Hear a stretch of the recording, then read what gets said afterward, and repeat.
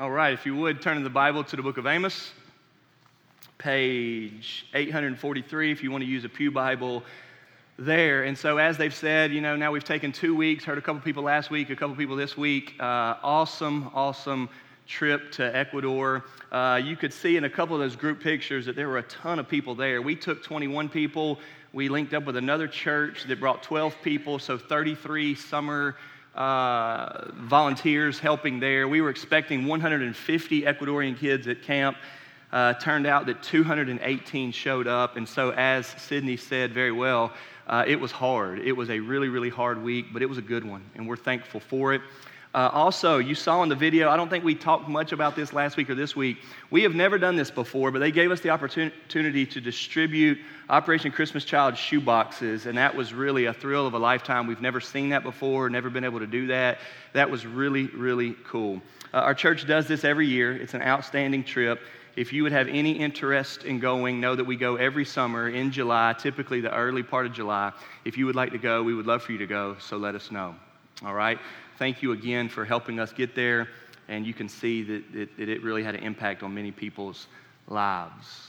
All right, we're going to get back into the book of Amos. We started that last week. Amos is a minor prophet.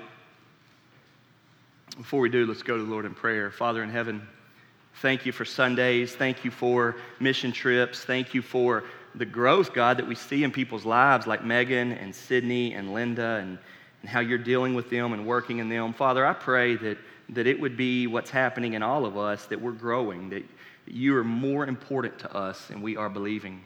God, that happens through us coming to know you, and so we've come now to our favorite part of the service when we open your word. We ask your blessing upon it now. In Jesus' name we pray. Amen. This is my favorite part of the summer because it feels like things are starting to mean more. All of summer's good, and y'all know that, but when you get to the end of summer and vacations are starting to be past us and mission trips are over and all the camps are over, it starts to feel like grind time. Every one of us, now I realize that some of y'all don't have kids anymore, you're not connected to schools, and none of that's on your radar, but for the most of the people that have still some kids in their lives or grandkids in their lives or schools in their lives, you know what I'm talking about. Summer is coming to an end, and it feels like the grind time. It feels like time where, June and July were nice, but now we need to get focused.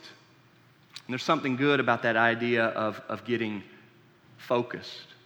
And while many of us are hoping, man, I hope this school year is going to be a little bit better. I'm going to do my homework more. We're going to wake up and actually eat breakfast before we start these long days. We start getting focused like that or talking about it.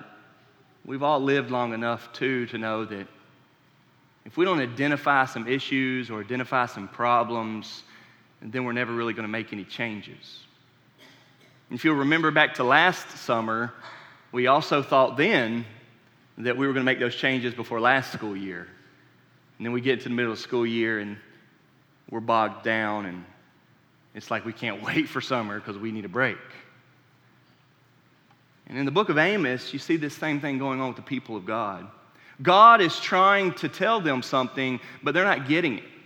They're not listening. They're not paying attention. And so, while you might have this idea of, hey, I'm going to make some changes, man, this year is going to be different. This season is going to be different. My grades are going to be different. My work ethic is going to be different. My relationships are going to be different. If you can't handle diagnosing the problem, then it's never going to change. You're never going to get anywhere. You got to be able to say, okay, what is the problem? Hey, be honest with me, teacher, coach, mom, or dad. Tell me, what am I wrong with? Hit me hard with it. And build me up and let's make some changes. This is what Amos is like. To remind you, the prophets are people that God would talk to. God didn't just come out of the clouds and say something. And even today, people are hoping that God will give them a sign or say something to them. God doesn't speak that way. We look for it, but we don't find it. Then we look for it, we thought we knew it, and then that wasn't it. God speaks directly. Now he speaks through his word. Before we had the word, he spoke through the prophets. And God would come to a prophet, and he would say, here's what I want you to tell them. He would get the message, and then he would go, and he would say, thus says the Lord. Here's what God says. And this book here, Amos, is a prophet. They're small, they're short. It's just a message. And God was trying to tell his people, hey, you're not right. You're not living right. You're not my people. You're supposed to be my people, but you're not my people. He was saying this to them, but they weren't hearing it. They weren't listening. That's why last week's sermon I preached to you, and we called it The Lord Roars. Because the Bible says that. And in our image there's a picture of a lion, because the Bible says that the Lord roars. Gives this idea of our big God saying something to us with some force, wanting to get our attention. Last week I told you that the Lord roars at the nations. And we looked in how he addressed all these different nations. Then he turned it on his people and spoke directly to Israel and Judah. The Lord roars at the nations. The Lord roars at his people. And then thirdly, the Lord's roar has no match. When God starts talking, when his voice becomes clear to us, this is unlike anything you've ever heard before. It is loud, it is strong, it is a calling, it will grip you, it will change you. I sat there listening to especially Megan and Sydney talk, and Megan mentioned that she's not even been a Christian 3 years. I remember when they did not know the Lord. And yet the Lord's voice, the Lord's roaring, the Lord's calling on their life has done something to them. They have changed their life. God has changed their life, and now they are different. And this is what is supposedly happening here in the book of Amos as God is speaking to them. Well, we covered the first 2 chapters last week, and so today I want to start at chapter 3, cover a couple things, get us to chapter 6. I want to ask 3 questions. Number 1, who is speaking? Number 2, what are they saying? And number 3, what are they wanting us to do? Who is speaking? What are they saying? And what do we do? If last week was the Lord roars, then this week is the Lord deals with us. If you look at chapter 3, it begins like this: hear this word that the Lord has spoken against you, O people of Israel, against the whole family that I brought up out of the land of Egypt. Verse 2, you only have I known of all the families of the earth, therefore I will punish you for all your iniquities. The prophets often came with a message of condemnation and a message of judgment as a wake-up call to them, calling them to return back to God in repentance. I don't know where you're at today, but perhaps you're understanding that this is often what Christianity needs to be about. It is a message to us that we are wrong and we need to repent, we need to get right. And if you take that message and leave it by itself, it does sound too strong or too harsh or bothersome or whatever. And we think, I don't need that negativity in my life. And this is where Christianity, listen to me please, this is where Christianity is unlike anything else. Because Christianity takes that message, wants to break you down with it. When I say Christianity, I mean God's word, Jesus' message. It wants to break you down with that, but then it follows that up with the overwhelming love of God that says, even though I've broken you down, even though I've told you that you've wronged me, I love you. I sent Jesus to die for you. Nothing can separate you from my love. I welcome you into my family. I want to bring you into my family. I want to be your father. But it is both of those messages. You have to understand that. There's a whole world of people out there who want to take the first part of that message by itself, and nobody's listening to them because all they are is hate and judgment and condemnation. Nobody likes them, nobody likes what they're saying and all of that. And they've forgotten that God loves us and that nothing can separate us from the love of God and that He's a Father. And then you got these other people over here where they're just taking the second half of that message, and all they're trying to say is that God loves us and it's all good and nothing really matters, and they've forgotten the first part of that message, and so nobody cares. It doesn't even really matter. But you start reading God's word and you see that God's message is coming to us and it's got something to it. It's got some substance there. It's got some weight to it. It does call us out. When I was playing high school basketball in my senior year, it became a running joke with my friends. My coach would scream to me all the time, "Josh, you're a senior. You're a senior." And he would blast me in front of everybody else. Meaning, I expect so much more out of you. You've been in the program. You're a senior. Even now, some of my friends will go, "Man, you remember when Flo used to yell at you, 'You're a senior, Josh.'" But him being able to get on me like that was all a part of the bigger thing to speak another message to me. But you have to be able to understand both. My dad has ripped me so many times, laid into me so many times. I don't doubt at all that He's my dad, that He loves me, that He's good for me, that He knows what He's doing, that He expects stuff out of me, that He's proud of me and all of that. Don't lose that in order for us to really be effective in impacting a life, that we can't do that. Both are good. Together, it is the way you lead. In God's Word, this is how God is. The Bible is saying the Lord roars. My first question is, who is speaking? God is speaking. And yes, He's saying, I'm coming to punish you. And yes, He's saying, you are wrong. That's what He's saying. If you'll jump down a little bit to verse 7, it says, for the Lord God does nothing without revealing His secret to His servants, the prophets. The lion has roared, who will not fear? The Lord God has spoken, who can but prophesy? In other words, Amos is saying to them, this is God talking to you. You're acting like you don't care. You're acting like you don't listen. You're acting like it doesn't matter. Don't you know that God speaks? This is what He's saying to them. Now, I know that we keep hearing today that, man, we've got just so many people in our ear. We've got this person telling us this and this person telling us this, and we don't know who to believe and all of that. And I realize that life's pretty chaotic. But I want to remind you here today that there still is yet but one true God. And you have to, listen, you have to make some changes in your life to make sure your ears or your eyes are attentive to Him.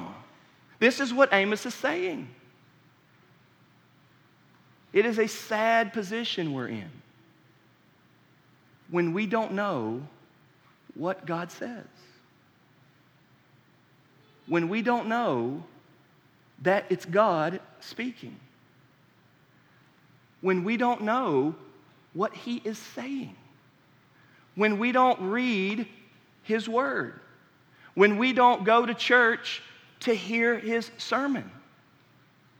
The Lord is speaking, Amos is saying, but they don't realize that it's the Lord that's speaking.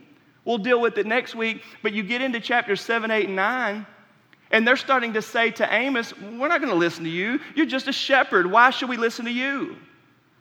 And Amos speaks up and says, hey, wait a second. My dad wasn't a prophet, and so that's why I'm a prophet.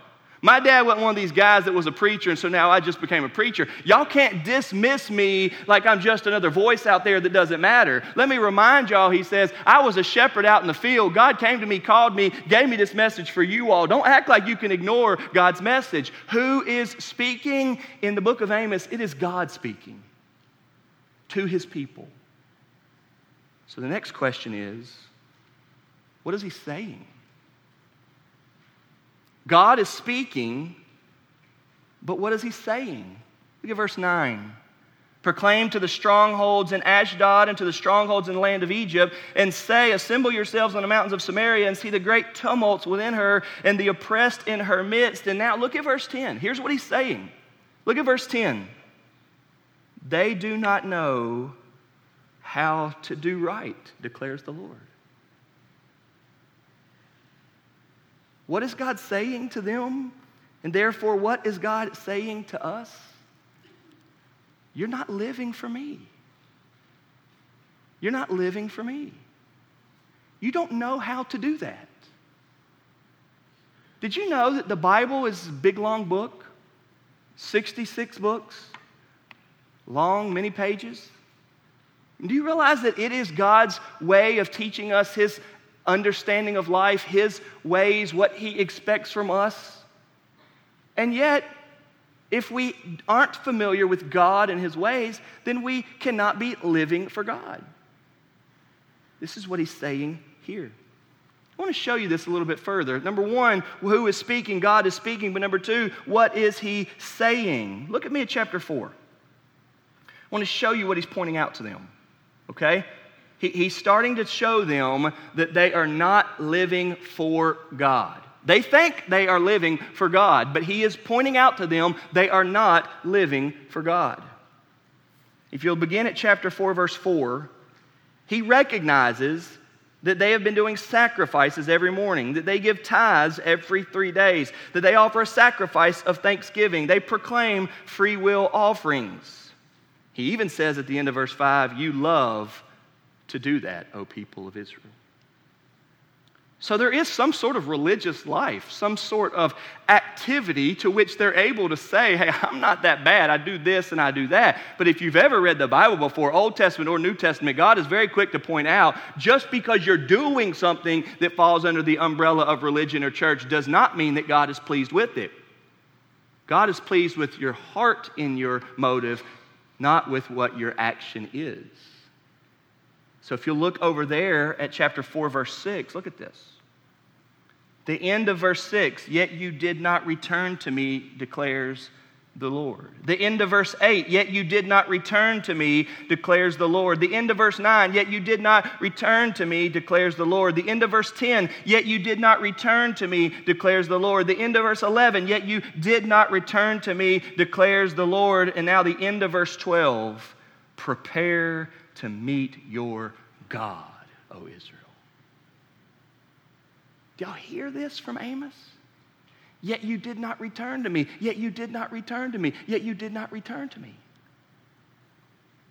And their answer is, what do you mean we did not return to you? I mean, I feel like I've always had you. I've always been with you. What do you mean? And God is pointing out to them that what they are finding their comfort and strength in is not what you find your comfort and strength in. Christianity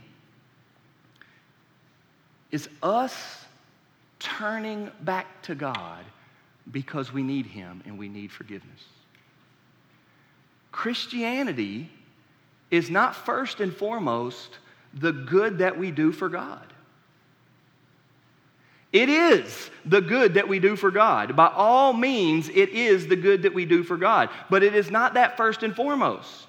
It is, where are you? What position? What is your foundation? How'd your heart get that way? What is your heart? What is your motive? What is your why in what you're doing? And then the good that you do for God. If you read the Gospels, you will see Jesus time and time and time and time again point out a religious person doing something and him saying, I'm not pleased with that. Somebody going to worship, I'm not pleased with that. Somebody praying, I'm not pleased with that. Somebody giving money, I'm not pleased with that. He loves to point out that alone, that good deed alone does not worship me. And a real simple question is, why not? And the answer to that Jesus says over and over again is because your heart is not set on God. You're not turned to Him. You've not come back to Him and said, oh, God, forgive me. God, I know that I've sinned against you. God, I need you. Because when you turn, listen to me, when you finally turn your life to God, surrender, give up, and say, God, I need you, forgive me. The answer to that turning to Him is that Jesus died on the cross to make it all right. Jesus died on the cross to forgive you of your sins. Jesus died for your death. Jesus rose again for your life. Jesus' new life can give you new life. But if you skip the part about Jesus dying on the cross and the resurrection, you've skipped the whole thing that God created so that we could know Him. Your heart does not get fixed or healed. You don't get a new heart. You don't get new life. You don't get the Christian life. You don't become alive to God until you have dealt with your wrongs and seen Christ's work on the cross and come to know Jesus. What is God saying to them? You need to return to me. By pointing out, you did not return to me, you did not return to me, you did not return to me, you did not return to me, He is saying, you need to return to me. I remember being in college. I had a good friend, and we were close, and we had lots of good conversations, and they were a Christian, and so we were able to talk about things. We had prayed together, read the Bible. We had spent a lot of time together. And I remember one time they were really acting out of line. They had blown up on somebody in a public situation, lots of foul words. It was really bad. It was a really, really ugly situation. And so after the fact, we were back at the room, and we were talking about all of that. And they were honestly just making more and more excuses of why they acted that way. Yeah, but, and I had to, or, that sort of thing. And I finally said, yeah, but God says this. And they lashed out at me and they said, listen, I don't care what God says. That ended the conversation. I realized we'll pick this conversation back up another day. They're too heated right now. Now, I do want to tell you that time passed and they've repented and gotten back right, and they're in a good relationship with the Lord and all of that. But I tell you that so that you will hear today, God is telling us that all of our lives are returning back to Him. Life is a struggle. Life is hard. We all sin. None of us are perfect. And the answer to that is a turning our lives back to God, a looking to Jesus, a holding on tight, a continual holding on tight. And so who is speaking? God is speaking to them. It's not Amos. It's God speaking through Amos. What is he saying? He is saying that they need to return to God. So in other words, are you listening? Are you paying attention? And so lastly, what does he want them to do? What does he want them to do about this? I've already shown you in verse 4, they did not return to me, they did not return to me, they did not return to me. So now look at chapter 5. Chapter 5, verse 4. For thus says the Lord to the house of Israel, seek me and live.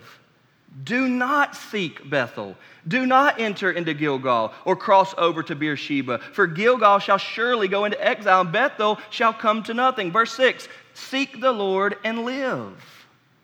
He is telling them, turn your lives to God. And the things that they are doing or have been doing or think that they are doing that are good need to be turned away from. Don't do that. Don't turn to that person. Don't turn to that solution. Turn to God. Seek me and live. Jump over to verse 12. For I know how many are your transgressions and how great are your sins. Verse 14. Seek good and not evil, that you may live. And so the Lord, the God of hosts, will be with you, as you have said. Verse 15, hate evil and love good. Establish justice in the gate. It may be that the Lord, the God of hosts, will be gracious to the remnant of Joseph. His message is for us to turn our lives toward Him. What does He want us to do once we've heard that? He wants us to get a new aim on life, a different aim on life that says, I'm now living for the things that God likes. I'm now not living for the things that God hates.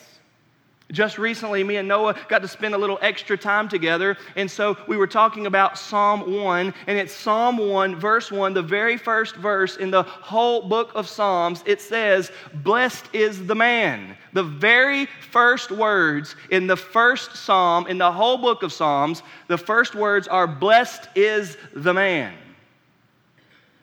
But do you know what it says after that before it describes what makes him blessed? You don't get into what makes him blessed until the next verse. Do you know what the whole rest of verse 1 is? Who walks not in the counsel of the wicked, nor stands in the way of sinners, nor sits in the seat of scoffers. 3 statements on what he doesn't do. Blessed is the man that doesn't do this and doesn't do this and doesn't do this. Why is he so blessed? Because when his life was woken up by the voice of God, the roaring of God, dealing with him that he needs to turn, that he's not in the right direction, that he's not doing the right things. When he heard that, he turned his life to God and then said, I want to seek him and live. I want to do what he says to do. I want to not do what he says not to do. But the message from God will not allow it to be, listen, this is what's so good about the prophets and their strong messages. The message from God will not allow us to see it as just do better. He wants them to be beat down by His judgment so that they will look to Him for their strength. Next week, as we get towards the end of the book, he starts talking about how he has a plumb line. There is an absolute perfect measuring rod. He starts talking about how he will take those beat down and he will build them up and they will live. He will take those that are fallen and he will give rise to them. This is the message of God through Amos the prophet. Who is it that's speaking? It's God. I want to ask you here today, do you have an ear in your life toward what God says and what God expects? If you do, what is He saying? If we will deal with what God says to us, then we can finally start to say, what does God want me to do? What does response look like in my life to God? These are the questions that we need to be asking. If we will not ask ourselves, what does response look like in my life to God, then listen, we cannot be responding. It reminds me of all the Looney Tunes cartoons where they're floating in their boat down the river and they show you ahead that over there is the waterfall and they don't know it. And so they're just going and going and going, acting like it's all good. And they don't realize they're about to fall off the waterfall to their doom. Yet God's message is one that makes clear to us there is danger ahead. The danger is not somewhere in some place. The danger is us not returning to the Lord. The danger is us staying in our own lanes, in our own path, in our own ways without realizing who is speaking, what's He telling me to do, and what does response to His message look like. And so, real Christianity, true Christians, are not those out there doing the best in the world. They're not those that are the most obedient. They're not those who do the most good out there in the world. Good and obedience and all that is a category of Christianity, but only after there has been a true and sincere returning to God. A turning to God that says, I need you in my life. I want to ask you to forgive me of my sins. I believe that Jesus died for my sins. God, would you forgive me? And once we have turned to Him, that's where all of that opens up to seek me and live. Seek the Lord and live. Seek good, not evil, that you may live. For living and life is found in turning to Him. If you're here this morning and your faith or your Christianity or religious life is one that just keeps going in the same direction, would you hear Amos that he says, yet you did not return to me? Do you find yourself now going in the same direction that you've always gone? And every once in a while you're like, man, I need a wake-up call, but then it's the same thing? Are you excited about a new season or a new school year and you're hoping it's going to be better than last year, but you're not doing anything different than you did from last year? Is your heart for God and your love for God and your worship for God something you're hoping will be better, but realistically your spiritual life is not any different? Hear the word of God that He calls us to return to Him. Jesus says that whoever turns to me, I will in no way cast out.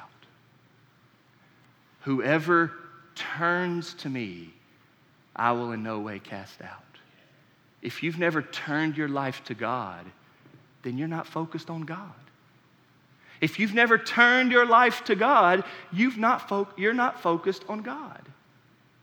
May it be that God would give us this message and we would turn our lives to Him. Let's pray. Father in heaven, thank you for Amos.